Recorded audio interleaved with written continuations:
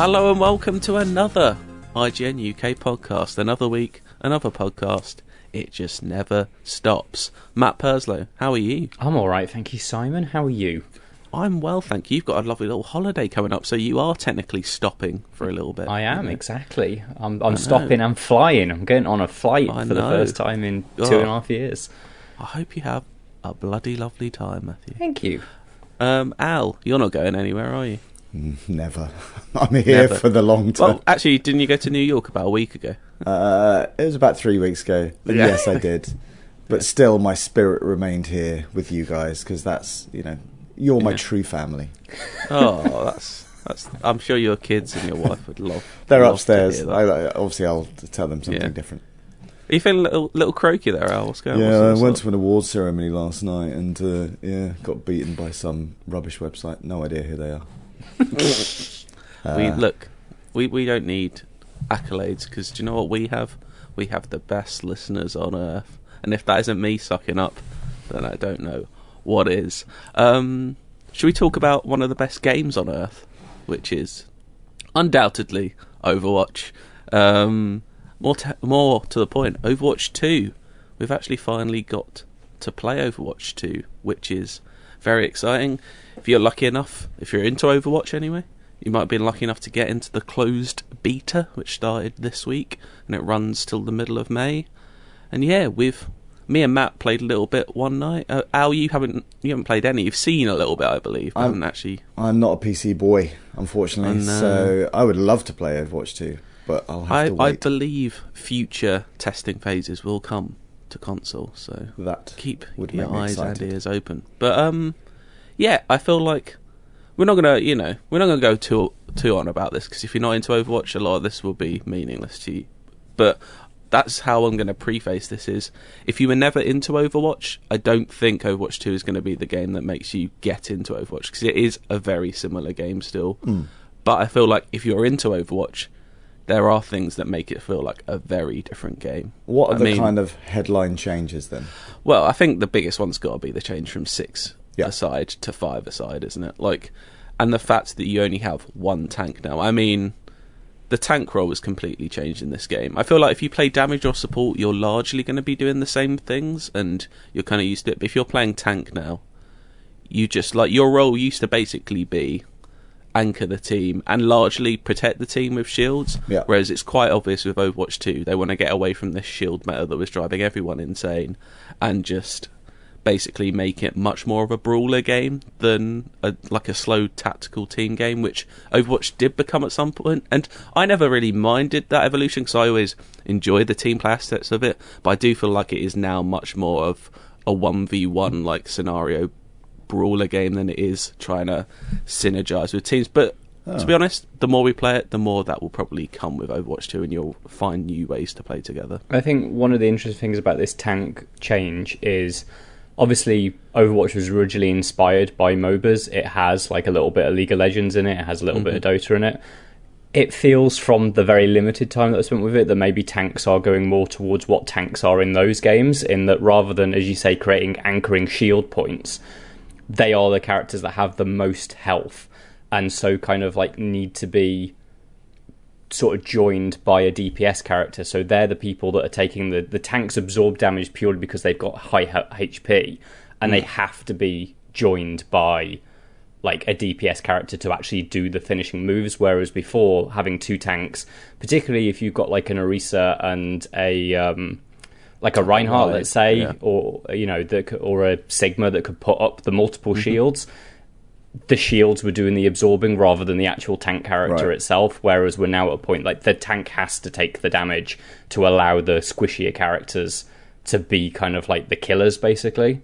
Yeah. You mentioned Orisa. She is, I think, by far the biggest hero change. We've got Sojourn, who's a new hero completely, who's just from I've played, a very fun DPS character, not a million miles away from what Soldier is, but has a very cool alternate fire to a railgun, and and the skid and jump. We're big fans of skids in games over here, and it's a good skid. But Orisa, I think, kind of encapsulates the whole change of this game in one character, really, which is, she no longer has a shield. She's very much now almost more of a damage character than a tank in a way. Like, her gun's very powerful. I think at this point, obviously, they're still in testing. This is a beta. She is too powerful at the moment. Like, trying to fight an Orisa is a horrible experience, especially if there's a Mercy attached. In terms of, like, the word tank, which obviously is, I think whilst Bastion quite literally is like a robot that turns into a tank, I think Orisa is the thing that reminds me most of what that word derives from. She is a massive, very heavily armoured kind of piece of machinery with a huge cannon on the side and the ability to absorb a lot of damage, but it's not like she was before where she's erecting kind of like shields and defences around a team. She is the thing that kind of bull charges into the fight and now. Can crucially chuck a very large javelin into people, which is very fun. I feel like that it's really opened the game up. And I've still only played probably around 6 hours. Like, it's enough to get a grasp of it. But I'm having a great time. Like, I never fell out of love with Overwatch just over the past year. Played other games, I'm waiting for Overwatch 2 basically, and it's reminded me why I love this game so much, and just. It does feel like, not that Overwatch was ever a slow game, it's always been a fast-paced game, but it feels even quicker now. I think those lack of shields. Yeah. When you were saying about how like Orisa kind of like encapsulates kind of like the changes that they've made, I also think like Sojourn as a new character, because she's so fast and she does these skids and leaps out of the skid, and kind of like a very fast-firing machine gun, like those two characters together almost feel like... in microcosm, kind of like the theory of what Overwatch 2 is supposed to be. Yeah, there's so many like changes like that under the surface. I think we still don't really know how they're going to release this game, and calling it Overwatch 2 at first did people like, there was a lot of Overwatch 1.5 jokes. Is it just an update? Is it just a patch? I think on the surface, if you look at it, you can very easily make that assumption. Like, it doesn't... I think it looks sharper, it looks a bit nicer, it doesn't look like mind-blowingly different to Overwatch 1. I do think it sounds a lot better. They've done like a full sound pass in this game, and a lot of the weapons sound really good. Especially Soldier's gun sounds great now, I think. But what about maps and game modes? So there's is it 4 or 5 new maps? So that's a healthy amount of new maps, including 2 which take place on the new mode, which is called Push, where a giant robot basically pushes, like, it's like tug of war basically. It's a bit like if there's one payload both teams are fighting for and they're trying to push it to one end rather than one team attack and defend. That's a fun mode. It's not revolutionary, it's similar to how you play a payload map really, but I do like the big robot. He's very fun. I like the way he runs. It still has a lot of charm. That's one thing. More than it being just a ridiculously fun game to play, that's what I've always loved about Overwatch, is they've always got that charm, the characters, the colour. Like, it's still, all the new maps look great, they feel right. Like, I haven't been able to learn them really yet, because I've barely been able to play one more than once, but it all feels like it's heading in the right direction. And we still really don't know how much more there is going to be before a full release. Like, it could be September, it could be next September, it could be, like, we really don't know. Is it supposed to have single player this time? So they're releasing that separately now, they announced. Right. So, which means, like, that is the thing I'm more excited about, because like I am into Overwatch lore, and there isn't too much out there. Like, and this is the game that was going to bring a lot of that world building and that story to Overwatch, and I feel like that's a way out now, which is a shame. But Overwatch PvP is still as fun as it. Yeah. Well, arguably more fun than it has been for the past year or two, from what I've been playing anyway. Yeah, I'm excited. You think you're going to get back into Overwatch 2 when it comes out, Al? Absolutely. The only issue we've got is that 7 or 8 of us on the team. Yeah. So we either kind of split it or just. We can do custom games 4v4. Oh. Okay. Maybe that's too few. Who knows? But yeah, I'm interested to see the dynamic. But like, I'm trying to. Because I've not played for a few years, like Roadhog was always a favourite, so I don't know if he's changed much. He's pretty much one character that's stayed the same. Like, they kind of nailed him to begin with, I think. Like, he's had little tweaks and balances, but he's still got all the same gear, hasn't he? Yeah. So. But like, I think there's so many characters that have been introduced since I played it anyway, so it will probably feel like a new game for me. So I feel like new Orisa might be interesting, because I feel like in some ways she's similar to Roadhog, someone who will just get into the action and try and deal damage. The javelin kind of takes a similar skill set as the hook did. So yeah, I feel like that's an option. New Bastion as well. We mentioned it briefly. He's very fun. Like, he he's just much more mobile now, and I feel like that's another step from trying to get away from this shield meta. Is you can't just anytime you want turn into a turret and just lock down a position. Like, he's always on the move now, which is good. Right. So yeah, it seems very fast paced, and what about I'm just loving it. Torbjorn? Has he changed much? He's not changed since Is they the made turret his big slightly rework. different now? Is it? I haven't played Torbjorn yet. There's 33 characters now. There's a lot of them to get through. That's a lot. But yeah, Exciting. Overwatch 2. It's looking good. It feels like it's real now for like a couple of years of being like, oh, when's this coming? Is there problems with it? I feel like, you know what? It's heading in the right direction. So I'm excited. Nice. Very excited.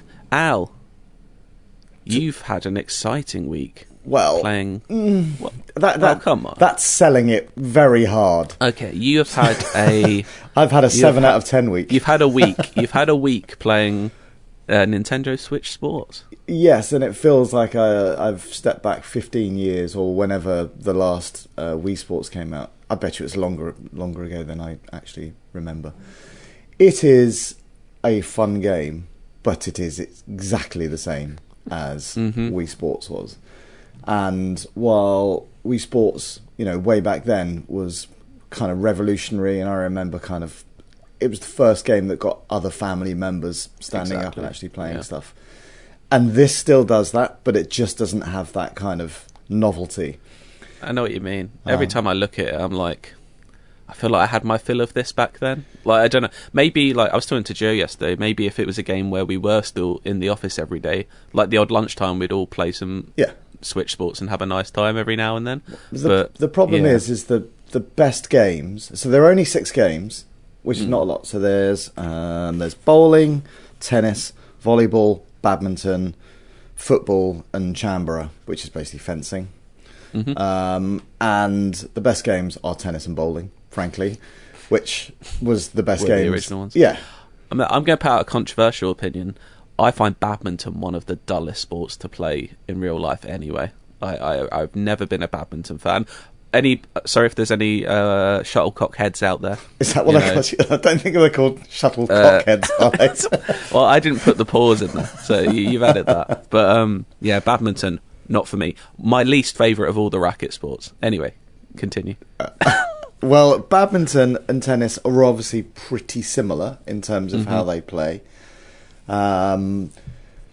The thing that I didn't get a sense of at all is that obviously the technology has moved on a lot in this time, but it doesn't feel like it actually makes a difference. Like, when you're bowling, it doesn't feel like there's any more control over the spin of the ball or anything like that.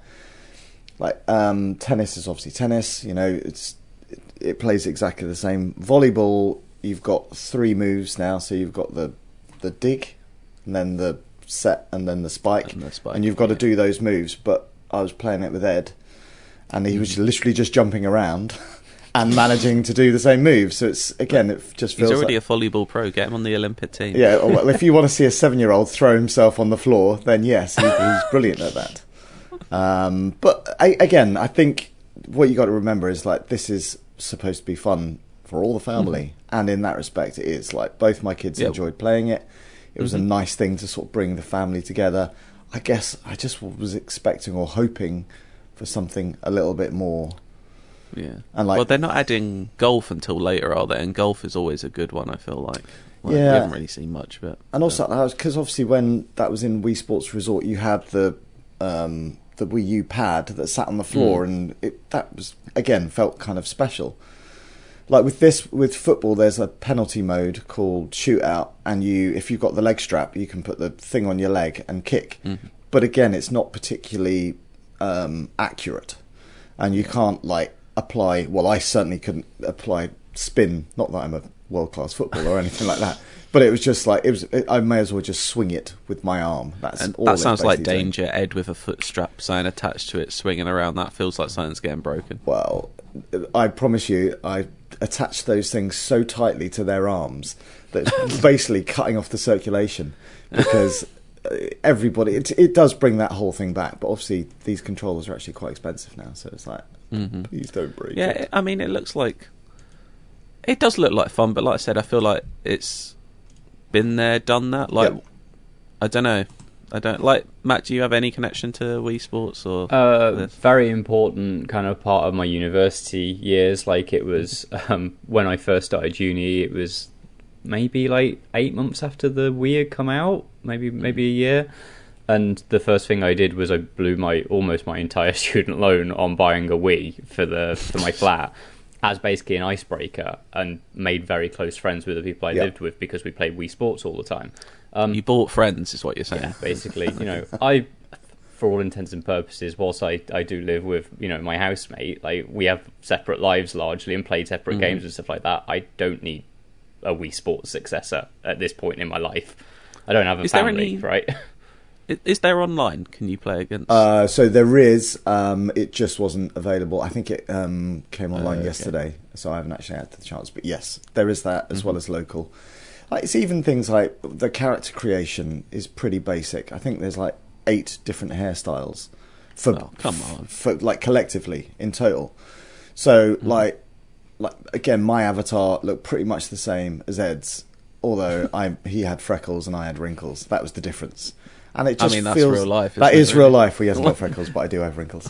But yeah, it just feels like I could have done a bit more than that. And again, maybe there are more unlocks because I've played it for about 2 hours, I guess, maybe 3. But it just feels like you've played a few games and it's like I've seen what this does. And I think like he will love playing it. I'm not sure how much I will go back to it.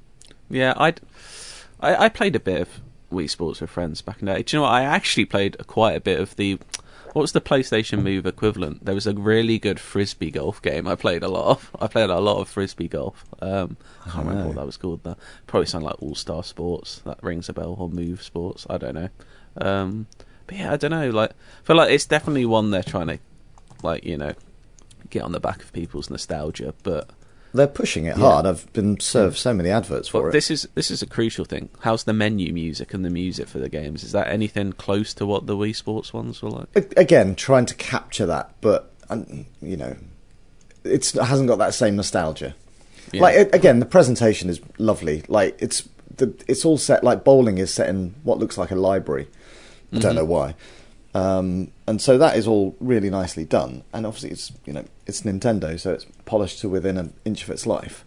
But for me, like how much is it? It's 40 quid. Yeah. If that's the what did it? The Wii Sports came bundled, didn't it? I think and that to me was why it was so successful. Whereas this, chuck it out for 20 quid, yeah, maybe. 40 quid. Well, just do a. I mean, it's easier said than done, and Nintendo don't really do this, but just do a remaster of Wii Sports or Wii Sports Resort, and then you do get the music that everyone wants. Yes. I don't know. Yeah. All right. Well, I might try at one point if someone. It's the sort of thing. If I'm ever at someone's house or in the office and someone has it on them, I might give it a go. Yeah. I'm not going to rush out and buy it. Do not necessarily. Do that. Matt. We've both watched the same film recently. Mm-hmm. I watched it because I said I was in a Richard Linklater movie, and you said, "Have you seen Apollo 10.5 yet?" And I said, "No, I haven't." And then I watched it. What a fun story that was! This is a really lovely film. I've never lovely is the right word, right? Yeah. Do you not know what this is about? No. Okay, it's the new Richard Linklater film, who's one of my favourite directors. If you've seen any of the Before trilogy, if you want to be heartbroken, or Dazed and Confused, or Everybody Wants Some, or A Scanner Darkly, he's made all those, and he's very good. But what he's really good at is just kind of, he loves making films about teenagers in Texas to begin with. That's one of his favourite things he likes to do. But he really does. He's great at like capturing moments in time and more like moments in people's lives as well. So what this film is, it's basically you're just alongside. It's just like 9 or 10-year-olds. He's 10.5. That's where he's 10. Oh yeah, idiot. Oh wait, no. Apollo 10.5's the project, right? Yeah. So I think he is 10 as well. Yeah. Mm-hmm. But yeah, it's basically just following this kid in like the weeks before the Apollo 11 launch. It's around that year, that summer of when the space race is all kicking off, and for a large part of it, you're just kind of following this. Like, I don't know, I haven't actually read too much about it. I'm guessing it's kind of semi-autobiographical of Richard Linklater. Like, there's so much detail in there that it has to certainly, like, I don't actually know how old he is and whether he would have been necessarily... He's 61? Yeah, so he would have been he would have been like 7 or 8 when that was all. But I also think it might have a little bit of that kind of romanticism about because it's about his love of the 60s, right? And I think some of it is, like, not actual memories of the 60s that people didn't live in the same way that kind of, like...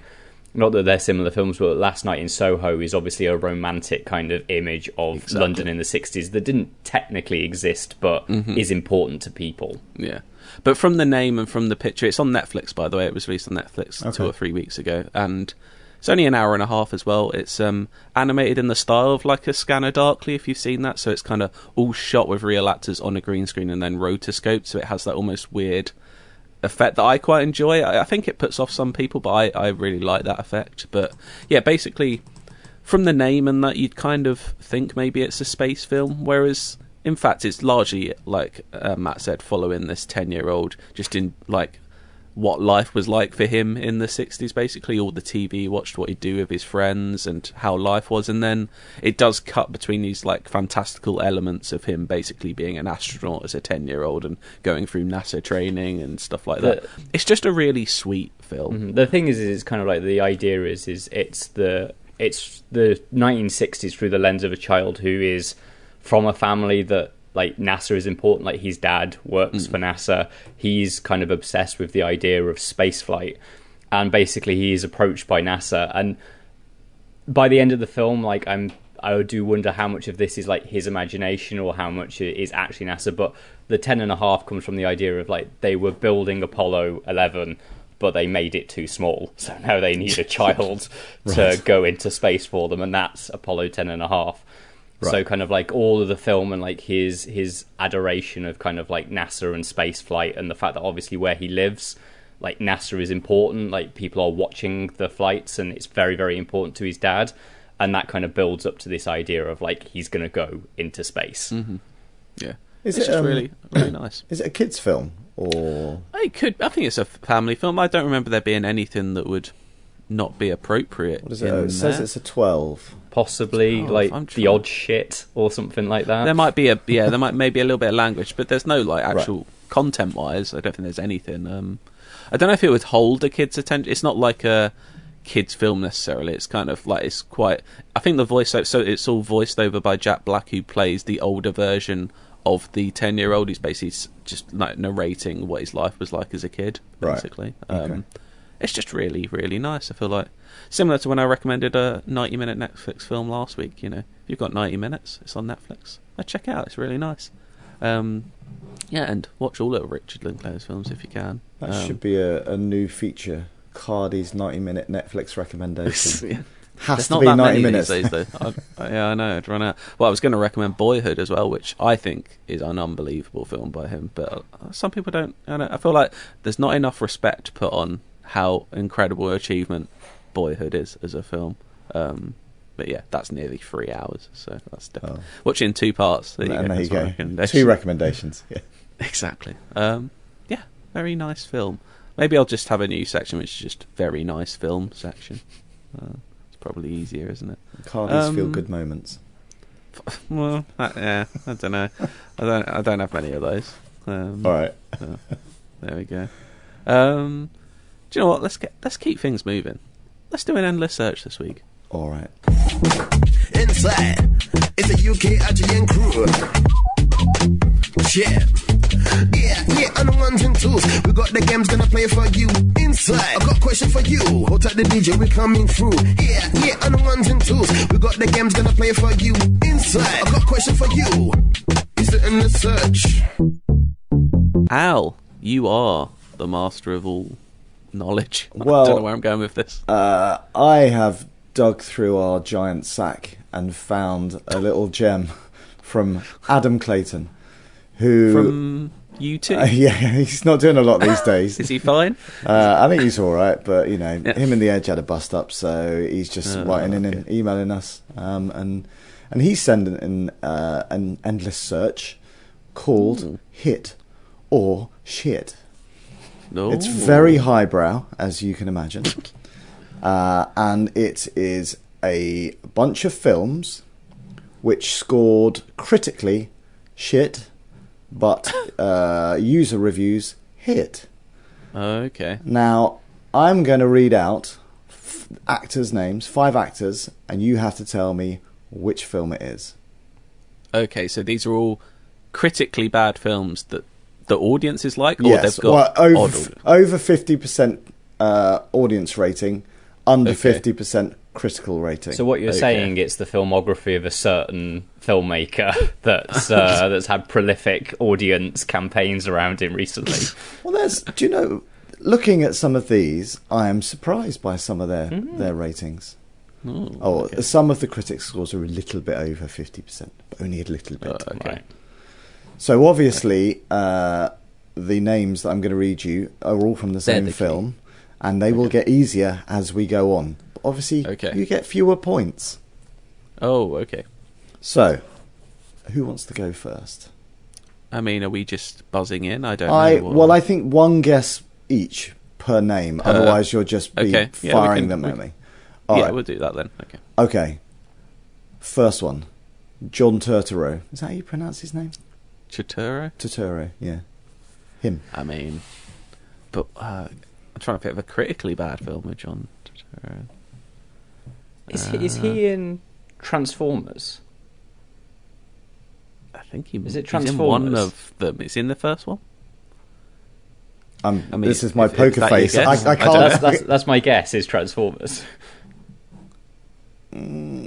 Transformers 2. I don't know. I don't know which one this is. Oh, it's going to be... Oh, Is God, it we have to remember the names Transformers: of Dark of the Moon. It's not that one.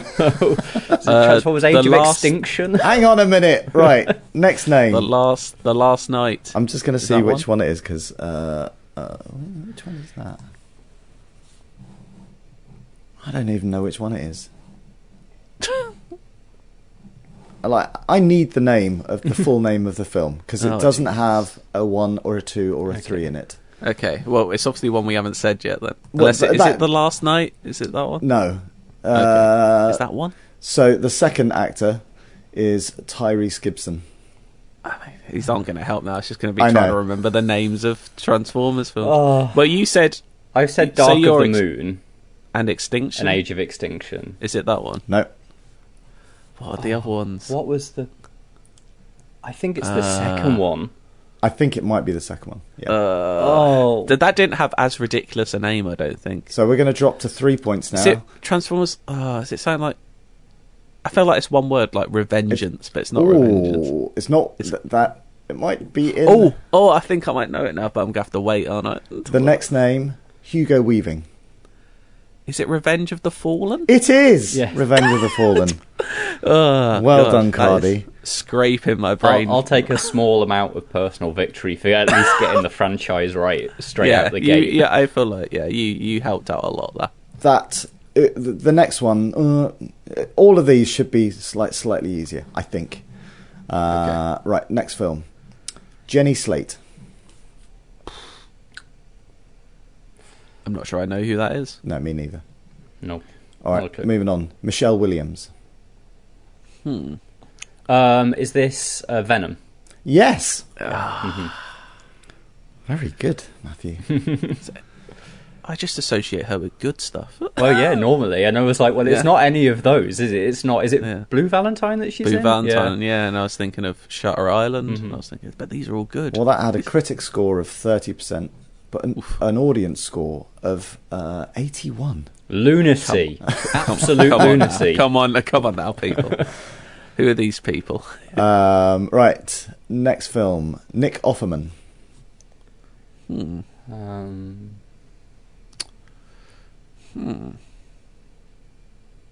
God. I genuinely think I might have only ever seen Offerman in Parks and Rec.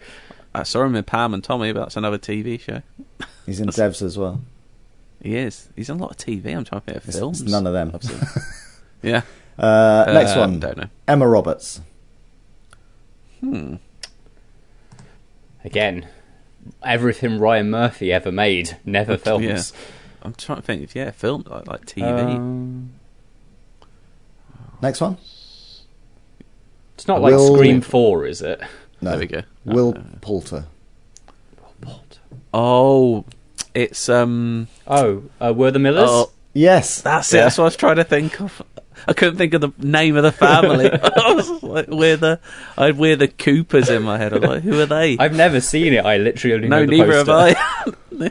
Well, you got it right. A 49% credit score, a user score of 72. People loved it. Next one. It's a classic. Scott Eastwood. No idea who that is. Is Is- he Clint isn't that- Eastwood's son? Yeah, it's Eastwood's son, isn't it? Yeah, I don't. I'm guessing. I don't think I've actually seen him in anything. It's not Gran Torino, is it? He's not in Gran Torino. It is not. No. Which that was couldn't well have gone liked, bad. wasn't it? Yes. Next one. Karen Fukuhara. She's- Oh, Pacific Rim. No. She's in The Boys, right? I'm thinking of the right person. I don't know. I think she's... I don't know. Let's move on. Jai Courtney. Oh, God. For 3 Suicide points. Squad? Yes. There we go. That's the only Jai Courtney film I can name. There you go. Right, so with 4 games down, Cardi, you're on 6 points. Matt, you're on 7. So it's close. Next one, Gary Busey. Cool. I mean... There's a lot to pick from. I can't... No, that would... Now, I'm going to give you the next one. Flea. Sorry. Oh, that is... I know what this is. What was he in?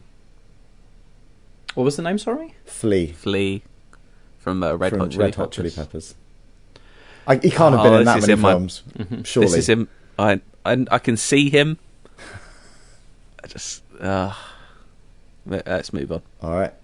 Craig Burko. That hasn't helped. Flea was the one. It felt like... Well, I think the next two... I feel like I can see him sitting in a diner. Maybe I'm thinking of the wrong film. I don't know. And is there Have to there's move possibly on. a diner in this film? Benicio del Toro.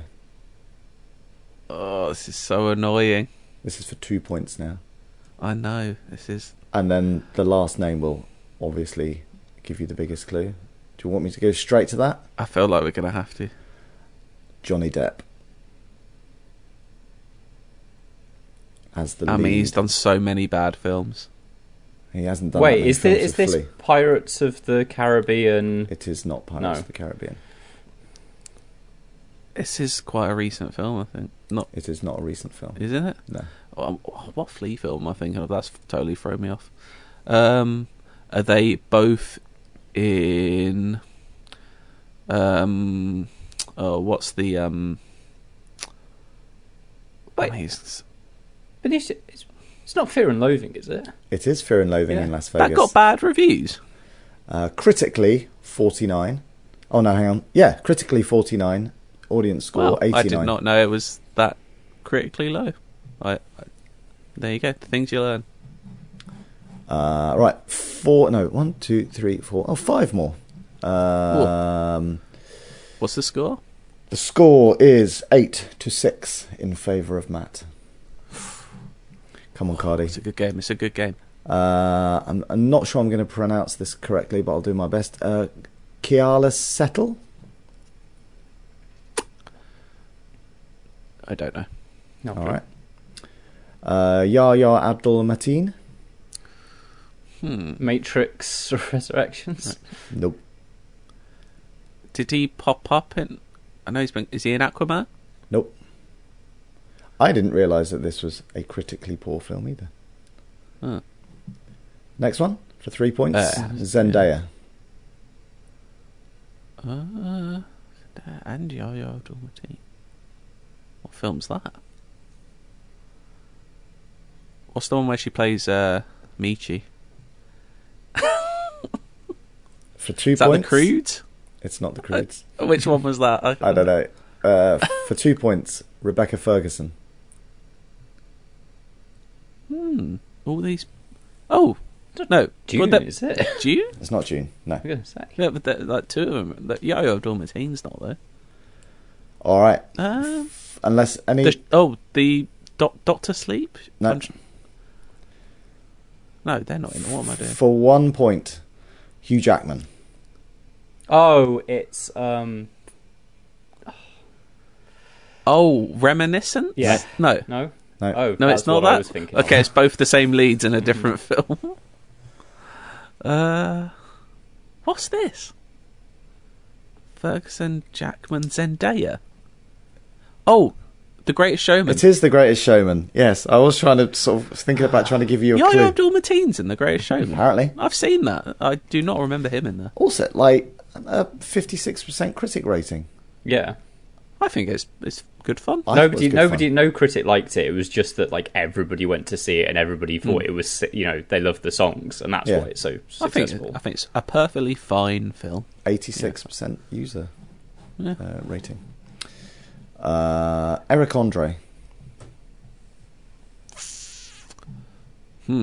A comedy of some sort. Is he in Jackass Forever?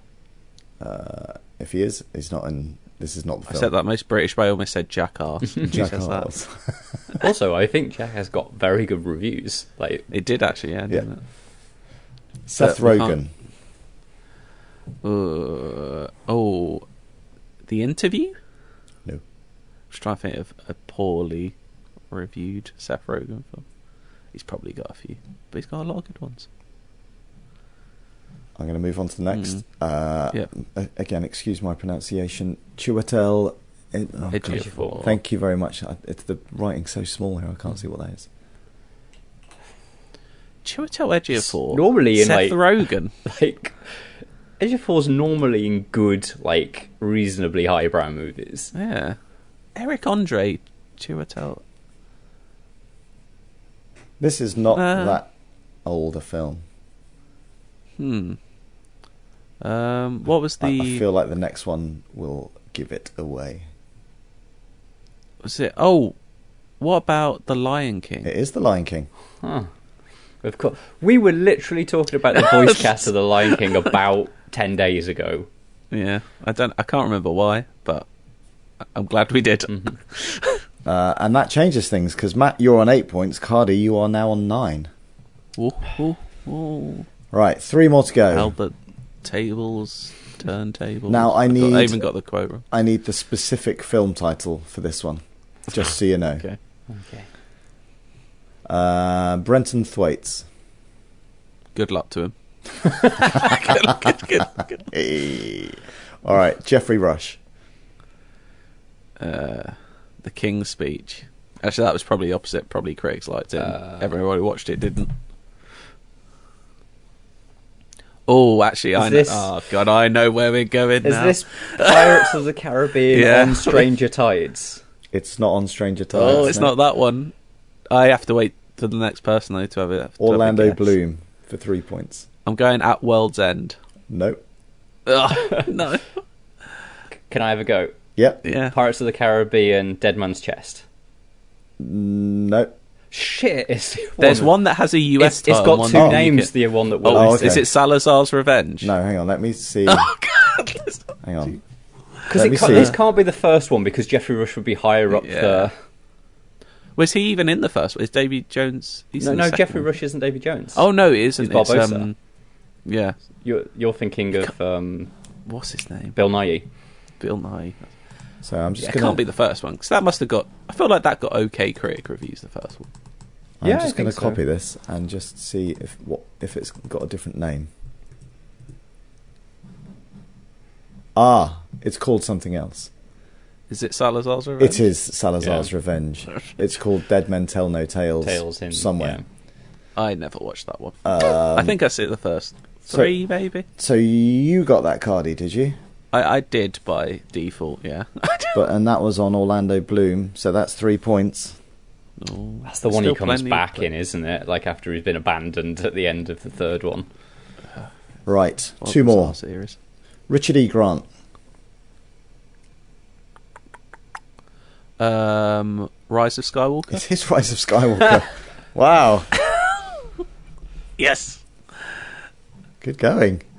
That got a critic score of 52, an audience score of 86. 86. Madness. Who are these all? Like, what website are we using here? What? Presumably Rotten Tomatoes. I think it is Rotten Tomatoes, yeah. For percentage, yeah. Right, Wow. last one. Wow. And Matt, unfortunately, you're playing for Pride now. Yeah, Richard E. that's Grant fine. was the nail in the coffin. See what we did there. Lawrence Fishburne. I mean,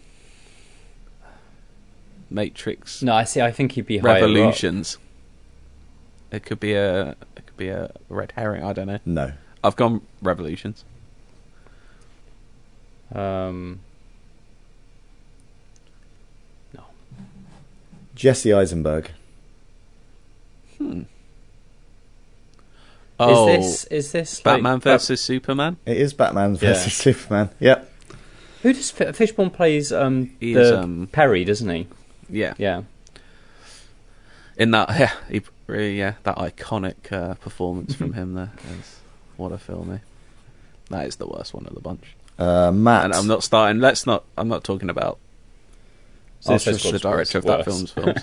After a strong start, Matt, you finished Yeah. on 8 points. No worries. But Cardi, you got 22. What? Sheesh. I know. Richard E. Grant was a big, I'm just such a big Richard E. Grant fan. I just, I know all of his Is works. he like does he run like a He's like a base general, or, yeah. like a Sith. Like he's Hux's. Is he like Hux's superior? Oh, does he Something like shoot? Spoiling I a terrible film for people, but I can't remember. Like It's been a while since all I watched remember that. was when it came out, he did that really funny Twitter video. It was like where he was just like really effusive about it, just being like, "It's so good," and then Limmy did a good impression of it, and then Richard E. Grant blocked him. It was a funny little moment Nice. in time. Well, there thank we go. you to Adam Clayton for sending that in. If you've got an endless search you want to send in, you can send it to IGN_UK feedback@IGN.com. And I believe we've got a piece of feedback from Adam coming up as well, because he attached some to his quiz. So what a day for Adam. Double Clayton. I know. Let's hope he doesn't get vertigo from how high he's feeling out of that. Little U2 joke for you there. I've got a first piece of feedback, though, from James Clark, who says, "Hi, guys. I'm writing thanks to the recent Smarties chat led by Jesse's ridiculous claim about Smarties. Do your kids even like Smarties, or have they got sense?" I think they like the idea of the tube, and then they'll have a couple and they're like, no. Yeah, exactly. Get me buttons, Dad. What are you doing? And they throw them in your face. I'd love some chocolate buttons right now. I might go and get some after this. Treat yourself. I know. I have half of an extra thick Hotel chocolate egg in my fridge Yeah. because I treated myself because they were all on sale. In the fridge? Chocolate in the fridge. Yeah, I want it as hard as possible. So when I suck it, it lasts as long as possible. Out of context quotes. Wow. Oh, God, that's getting absolutely clipped out, isn't it? Right. Anyway, Smarties. This is from James Clark. Yeah. They're rubbish chocolate, and we all know Cadbury Easter eggs or Lindt/Lindor are the best. Anyway, 4 Christmases ago, my dad found an oversized tube of Smarties, as you do. The kind you only get at Christmas. In the back of his drinks... Oh, he found it in the back of his drinks cabinet, probably behind a Glenmorangie or Drambuie or something only the elderly have. The point of note, their best before date was 2004. So these are, what, if it's 4 years ago, these are 13 years out of date at this point. The absolute madman decided to try one and found that they still tasted exactly the same as regular in-date Smarties do. And this guy is a Smarties connoisseur. He doesn't go into a petrol station without buying himself some. Anyway, it's now become a Christmas Eve tradition of my dad to have a Smartie from the tube. What? And he still lives to tell the tale. They've still got him. Just one. What a Just tradition. Just one from the big tube. Oh, we all love Christmas traditions. Come on, everyone. Gather round. He's going to have it. It's going to have one. What colour's it going to be this year? You should place bets. I'm going this year. It's going to be blue. I have a feeling. And James has another story for us, which is actually a very nice story, I thought, which is, again, about his dad, who is, despite being 68, an avid gamer and can regularly be found up until 3 a.m. playing the most recent Assassin's Creed, Red Dead, Last of Us, or Call of Duty. Back in 2007, he got really into Modern Warfare Online, and it was a great way to keep in touch with him whilst I was down in uni in Norwich, whilst he was at home in the Toon. Problem was, he wasn't as sweaty as the gamer base was back in the day, and we regularly found ourselves on the losing team. One of my fondest memories was on the famous Crash map, which was my dad's best map to play on. Also one of mine. Maybe, who knows, maybe I killed your dad 15 years ago. Could have happened. Maybe your dad killed. Who knows? We always ran together when we played, and he was on an incredible snipe streak. His best effort thus far was we were hunkered down in a second floor room. I bet I know exactly what room that is. I would watch the doors whilst he sniped down the alley. I remember a grenade made it through the window and we had a split second where we both looked at it lying between us. Without thinking, I dove on the grenade, sacrificing my own streak but saving my dad. A decision I would have made 1,000 times over. Would you expect Ed to jump on a grenade for you, Al? No, I'd do it for him. Oh, that's good. Even if because he's always on snipe streaks. Well, I guess it gets, like, when, with the age difference, like, as he gets older, I think that dynamic will change and I'll become the frail one, whereas he's the frail one at the minute. I wonder, exactly. Yeah. There might be a time when we're in perfect equilibrium. I don't know. Anyway, James signs off by saying, anyway, that's my dad bants for you. Sadly, now, I thought he was going to say, sadly, I'm now a dad. No, sadly, now I'm a dad myself. I have very little time to play together, but hopefully we get back at it soon. Well, maybe one day your son will jump on a grenade for you. There we go. And another tradition we can keep going. Exactly, grenades and Smarties. I've got an email from Ross from London who says, your recent call for milkmen encouraged me to write in. I lost my job during the pandemic and took up a part-time job with an East London milkman service. You'll be surprised to know they have innovated and now sell fresh sourdough and delightful muffins. So the profession is still alive and well. Maybe there just isn't one around me because I never see like a milk. Do they still use a milk float though, do you think? Or they just deliver it in like a van? We have a milkman. And do you? He comes at 3:30 in the morning because it's picked up on the camera. It's a very quiet van, so I think it might be sort of electric. Milk floats have generally always been electric, haven't yeah, they? exactly. Mm-hmm. Yeah. Does yours supply more than milk? Yes. The service is called Milk and More. So. But yeah, like during the pandemic, it was like you could get bread and everything. Mm-hmm. But anyway, let's go back to Ross. He says, your comment of the drowning episode being over 2 years old made me realise that I've been listening to the podcast for nearly 10 years and feel very old. As a long-time gamer, I'm comfortable with the fact that in 20 years I will be replaying Bloodborne at 30 FPS on a bad emulator when I have kids, like Alex S. That's me. My friends, on the other hand, have recently got into gaming during the pandemic, with Warzone being a gateway drug, and we now play 10 to 15 hours a week. Their partners are concerned and associate gaming with something teenagers do and not adults. That's just rubbish. Exactly. Do you ever get this feedback? Why is there a perception that gaming should exclusively be for children or teenagers? My take is that it's an uneducated view on the games industry as a whole, and the people who say this haven't played games recently or ever at all. Like, certainly the other kind of parents, like the mums and dads of that hang out at the school, I don't think any of them play games at all, and don't really, like, when I explain my job, they're just bemused. But like, you're like, kind of that's not a real job. Not to get into ageism here, but you're because you are quite a few years older than me and Matt. Maybe you're in a. But do you know what? Like, me and Matt are more in the age of growing up playing games online. Do you know what? Like, a lot of most of my friends do or have played games. Do you know what I mean? Like, I feel like it's more commonplace. Like, it's more of a thing. Like, I don't really, like, my family know I do. They don't really, no care. Well, they care. Well, I play more games than my kids. Yeah. Like, but yeah, I don't really have anyone in my life who, thinks it's childish. I was going to say, please finish that sentence, otherwise it sounds desperately sad. Well, it's, the two people I talk to, they like playing games with me. I don't know. But I do. I feel like it's an archaic gradually view. it's becoming. Yeah. I think there's even like storytelling, like, you know, playing through The Last of Us 2, for example. It's one of those things I'd love people to kind of experience that kind of game, because they probably don't even realise that sort of thing exists. Exactly. And it's all kind of, you know, so we are Italian still in a plumbers. bubble. Like, for 80% of most probably 12-year-olds, games are Fortnite and FIFA. Yep. That is probably, you know, so it's probably different. It seemed maybe a bit more unhealthy if you do the same thing. I think it's more, the way I look at it anyway, is if you're addicted to one thing, like games as a whole, I don't, you know, you can, if you vary it up, it can be a bit more kind of like, people can take you a bit more serious. If all you're ever seeing is the same screen, if all you're looking at is like FIFA 8 hours a day, your parents might be like, you can do anything else? Yeah. But if they see, you know, I don't know, a lovely charming little indie title about, I don't know, a mouse looking for his long lost parent, you know, there might be a bit more. I don't know what that game is. I'm making up games. Is that Moss? Oh yeah, I suppose. Yeah, there we go. Yeah, play Moss in VR. There we go. That's my lesson from this. Don't know where I'm going with it. There we go. Thank you.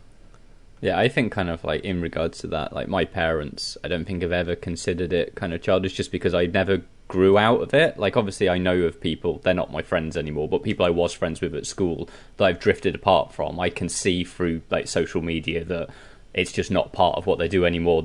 I see like on my Steam list, on my friends list, people that haven't logged in for like 8 years at this point, and I'm like, Right. You grew out of the hobby.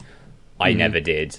Yeah. I instinctively, you know, I distinctly made it a choice that I wanted it to be a huge part of my life and my career. And everybody that I have around me now either understands that it's not childish, even if they don't care about it, or are people that are actively playing.